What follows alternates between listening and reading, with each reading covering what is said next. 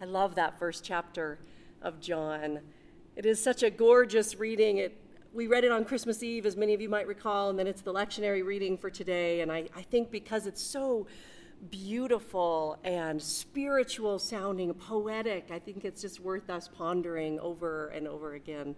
Maybe that's why they give it to us so many times during this season. It's such a spiritual take on the birth of Christ. It kind of demands our attention.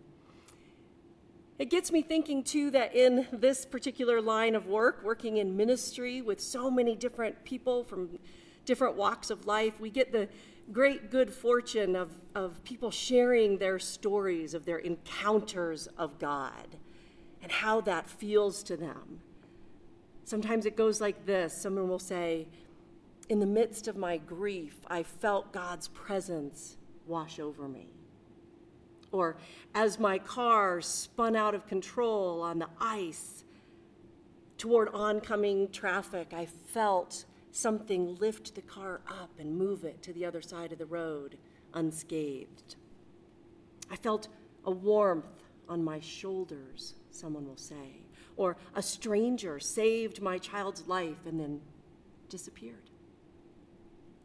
These are stories that are always so powerful to hear, and most of the time, people are overcome with emotion as they retell these encounters. And sometimes I'm actually quite envious of their certainty of what's just happened in their life. Other times, stories of the encounters with God seem a little bit more ordinary, easier to even chalk up to luck or coincidence. A long forgotten check arrives just when you need the money the most. You meet your soulmate on a crowded train. You miss your flight only to discover that that particular plane crashed.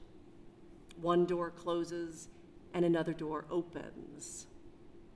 And then even harder to define and quantify are God moments like these. You climb a certain mountain ridge for the first time, catching it just as the sun appears red and orange over the horizon, daybreak, and you get goosebumps and your eyes begin to tear up with emotion at just the beauty of that moment. You hold your grandson for the first time or your granddaughter for the very first time, and retelling it to friends, you say there are simply no words to explain it. You're invited to dinner, and the meal, the company, the wine, the conversation, the whole setting, maybe outside under the stars, it's all made for the perfect night, as though the stars aligned just for you.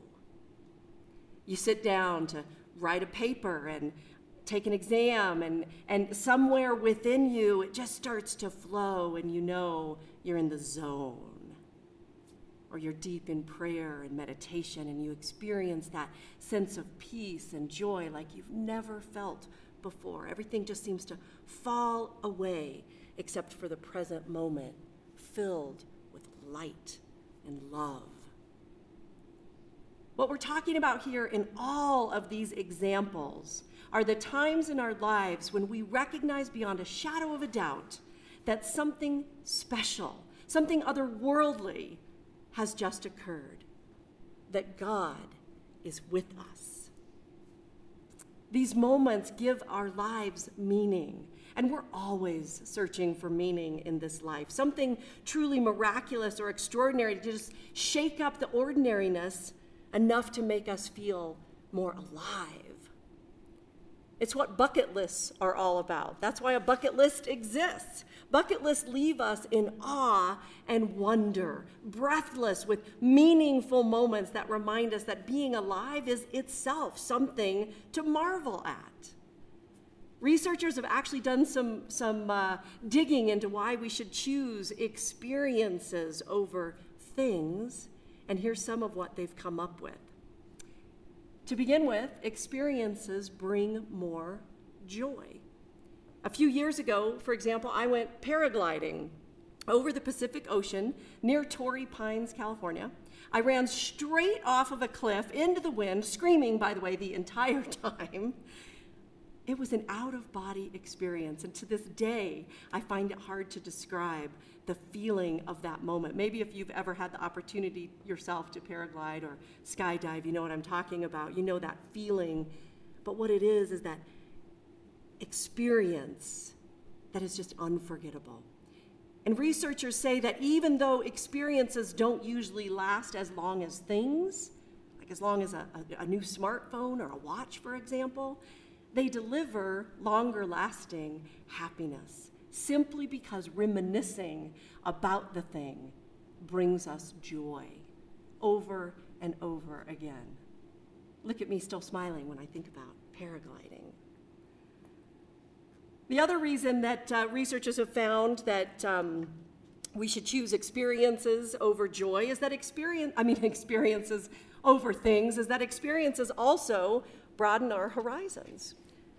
Interacting with people from different countries and cultures, for example, gives us a sense of perspective. It helps us remember that the whole world doesn't center around our way of thinking and doing things. The whole world doesn't even center around our own community or our country even. There's so much to learn from different communities, whether it's new food, language, ideas, morals, religious values, or simply just new ways of looking at the world.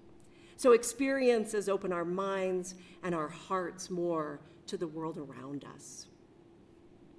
Another reason experiences matter is that they are hard to forget. In remembering these experiences, we're reminded of why that particular moment was important to us to begin with. Paragliding was something I had always wanted to do, always.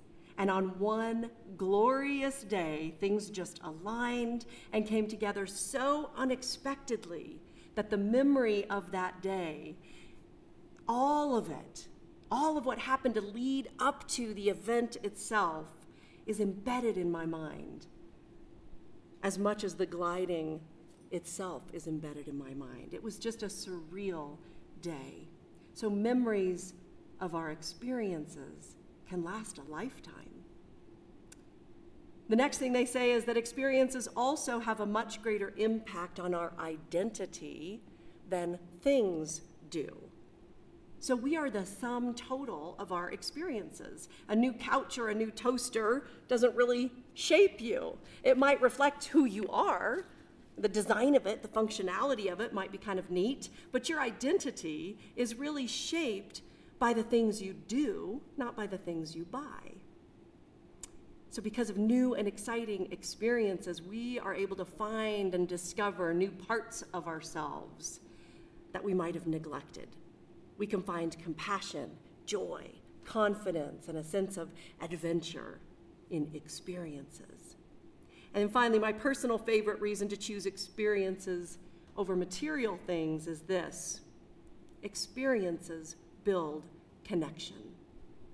Whether it's creating memories with loved ones, which many of you just experienced over the holidays, meeting new lifelong friends, experiences give us an opportunity to connect, to talk, to share common purpose. Everything from joining a sports team to making new friends at a hostel when you're traveling, to taking your mom away for a spa day or going for a walk with your best friends. All of these things work to build connection and memories. When we experience something transformative, whether it's a significant conversation or a life-changing adventure, we are often filled with wonder and awe. Jewish theologian Abraham Heschel calls our reaction to such moments radical amazement.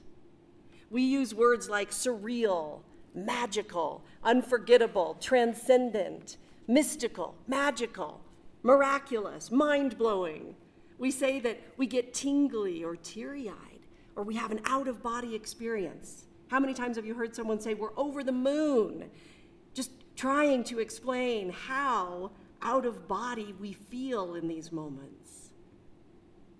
All of which brings us right back to a little baby wrapped in swaddling clothes and laid in a manger. Angels sang, shepherds quaked, stars appeared, all of creation bowed. And no doubt there were tears of emotion welling in the eyes of Mary and Joseph. In other words, the world was having an experience of God that would change the world. Kind of makes the hair on my arms stand up when I think about that. Something is happening here. Pay attention. God is with us. What the birth of Jesus tells us now and told the world then is that God can be and is fully embodied and a sensorial experience unlike anything we've ever known or seen before. No one has ever seen God, John wrote in the scripture reading that we heard this morning. But now the Word made flesh, the incarnation of the divine, the birth of a baby nursing in his mother's arms, means that we not only get to see God, but we get to taste and smell and feel and hear God too. We get to experience the fullness of God. And think about it. It simply makes no sense for the Word to become flesh, for God to be made known to us in the humanity of Jesus, if God is not able to be experienced on every level of what it means to be human. That we can experience that fullness, both the human and the divineness of God. Through that, we receive grace upon grace, we're told. John tells us from his fullness, we receive grace upon grace. Every time we encounter Christ, whether in scripture, prayer, conversation, study, discipleship, every time we encounter wonder and awe, we are saying, this matters. I'm not taking this for granted. Just like the song lyrics that Micha just sang with the Currys so beautifully, I hope you never lose that sense of wonder. I hope you take nothing for granted, especially not the sublime wonder of life itself. Take nothing for granted. Take not this moment, these people who are sitting here today. Those of you who are sitting and watching at home, the ability, the technological ability to be watching from home, engaging in worship.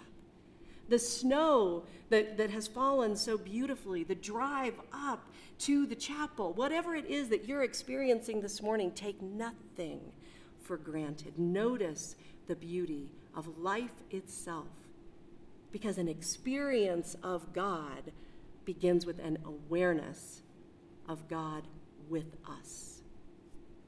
Most of you are sitting here today or watching online because you want to cultivate that awareness. You want more of God. Some might come tentatively, cautiously, a little shy or uncertain. Some don't even quite know where to begin. So I invite us all, regardless of where we are in our faith or in that journey, to just start right now, just as an experiment today, cultivating an awareness of God by being curious. It could be as simple as asking yourself, I wonder how that happened. I wonder what that's all about, without having to try and figure everything out. Just wonder at this marvelous thing. Spend some time being curious about the unknowable. As a friend of mine recently said, oh, the wonder of a question with no answer. Another way we cultivate awareness of God is by allowing ourselves to be astonished. Be in awe over the events and the encounters that we have.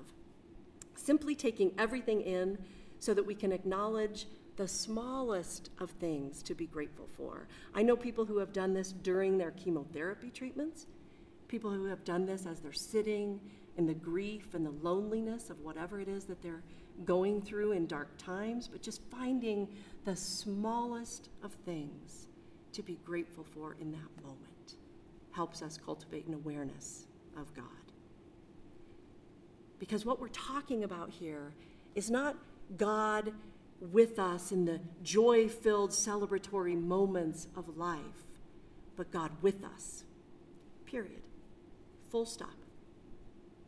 God with us. The God-sent baby in a manger who came into the world so that we could more deeply experience God. Not an inkling of the divine, not a theological idea or book knowledge, not oral history of God tenderly handed down from generation to generation. These are awesome, wonderful, great.